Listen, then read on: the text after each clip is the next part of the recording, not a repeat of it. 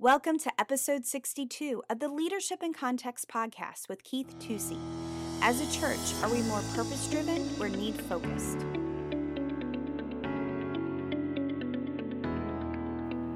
Hi, this is Keith Tusey, and welcome to Leadership in Context. In our last series of podcasts, we talked about mistakes it's easy to make when you're building a team, and I want to take that to the next level. I want to talk about 4 errors to avoid in building a church or building your organization. I think some of the principles would apply. And the first thing I'd like to talk to you about is being need-focused instead of purpose-focused. Have you ever been in church life and seen somebody that seemed to be very faithful and grounded, and yet down the road somewhere they got into a tizzy or even caused division because of having such a strong opinion or idea about something?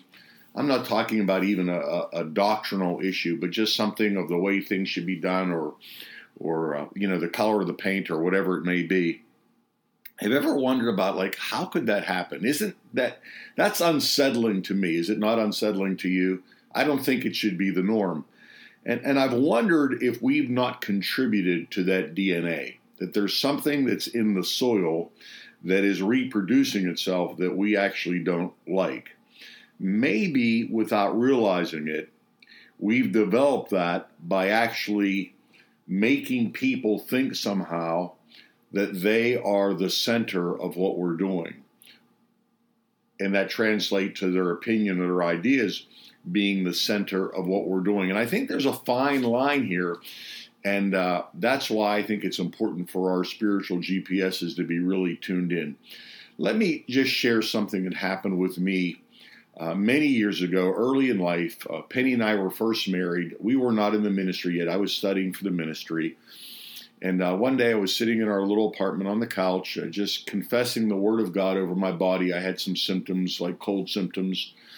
And I just said, Lord, I just thank you that by your stripes I'm healed. And, I want to walk in health, Lord. I don't want this thing to, distract me. And, it was just an alone time with the Lord. And I really felt like the Holy Spirit said to me very clearly, my word doesn't say that. And that really, got my attention. I was like, oh my goodness. And I literally opened up my Bible to Isaiah 53, as if I was going to tell God and show God what his word said.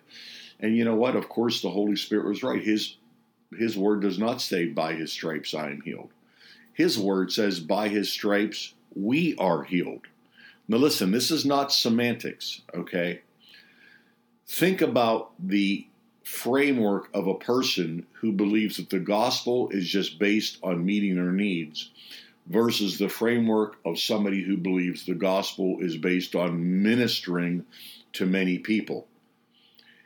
I think we have to define that line sometimes, or we begin to convince people that it really, really is about them, as opposed to God cares about you and wants to have destiny come out of you, and that's why he does certain things.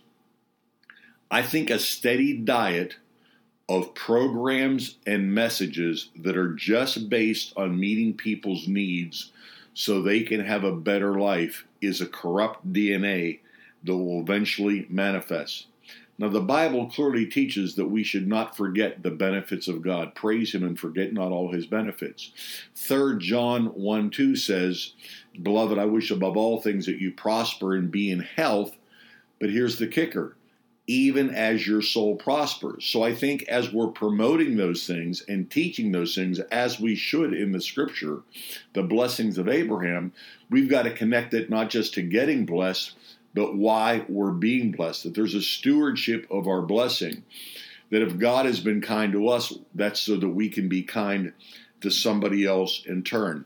I don't think it's just a technicality. I think it's a very fine line. In reading through the book of Colossians, there's a number of admonitions along this line. Verse 10 says this, so that you will walk in a manner worthy of the Lord to please him in all respects, bearing fruit in every good work and increasing in the knowledge of God. In the verses leading up to this, he's talking about praying to them, that they might come into the fullness of the Spirit. But why? So that they will produce fruit. So there needs to be an expectation. Where there's no expectation, then inevitably people will turn to themselves. If you keep reading in that chapter as you go down through, you come to verse 28. He says, we proclaim him, of course referring to Jesus, admonishing every man and teaching every man with all wisdom, so that we may present every man complete in Christ. In other words, the goal of those blessings is to be mature in Christ. And then he goes on and says in the next verse, for this purpose I labor, striving according to his power, which mightily works in me. What was the purpose Paul was talking about? To produce mature believers, not just to meet people's needs. We know that in a social setting, if we give somebody a fish rather than teaching them to fish, as the saying goes, we will never cause them to be mature. I think in some cases we've replicated that wrong thinking inside the church, and it really needs to be adjusted. And what that means, like in day-to-day life, is not giving people what they want, but instead forcing them to follow God's plan, or giving them an opportunity, I guess I should say, to follow God's plan. I remember watching an episode of The Prophet. It's a television series, one of those reality shows where a business guru goes in and he looks at a business and tries to tweak it, tries to fix it. And in this episode of The Prophet, he was in Pittsburgh, my hometown, and there was a family-owned group of restaurants. They were Greek restaurants, about 5 of them, I believe, if I remember correctly. And he could not figure out why they could not get their act together and really make a profit. And he was walking up to one of the restaurants as he went around to inspect them. There was a little sandwich board outside the door, and it had a hamburger and French fry special. And he went in and he said, I thought this was a Greek restaurant. And they said, well, it is. He said, well, why do you have a sign outside advertising hamburgers and French fries? And the guy said, well, that seems to be what people want.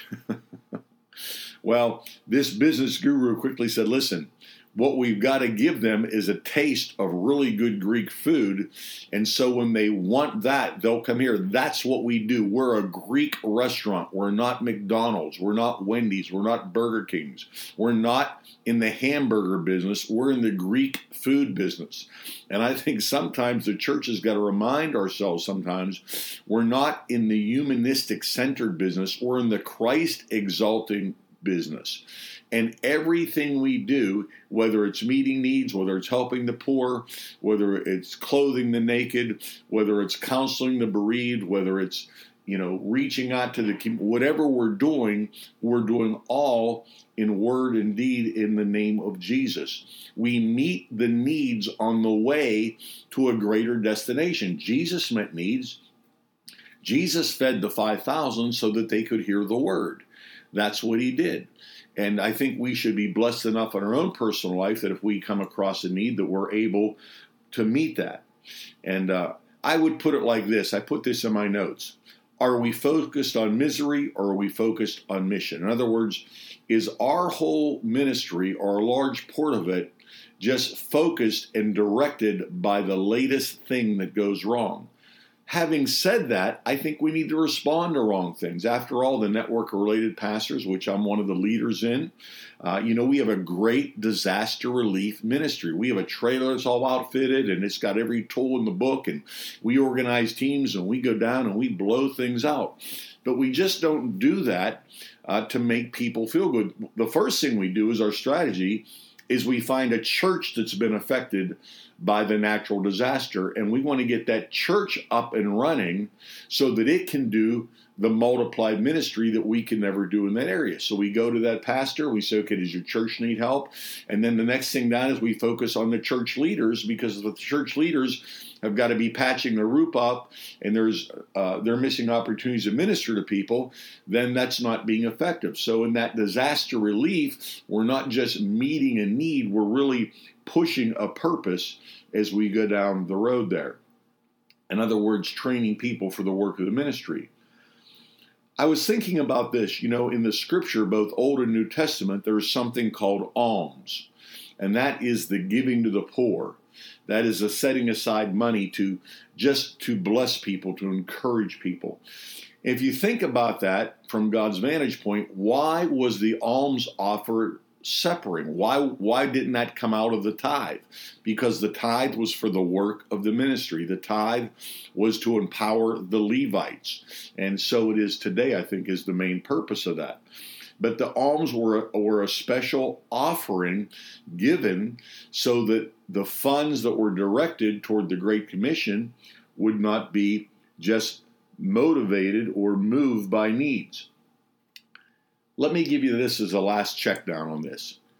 Even looking at our vision statements, are they really more Christ-centered or man-centered? Are we talking about touching the needs of people or performing the purposes of God? I'm not saying the two are mutually exclusive. I'm just saying if we're going to do the one well, meeting the needs of people, then Christ has got to be the center of it. Maybe it's time to take a real good look at the DNA of our church and really ask ourselves some questions. Are we really purpose-driven, or are we need-focused? Hey, this is Keith Tusey. Share this podcast with somebody. It might be a blessing. I think some of the things I threw out here are certainly good fodder for some interesting discussions, and I'm going to trust you to have those discussions with the right people. But God bless you. Thanks for being with me for Leadership in Context.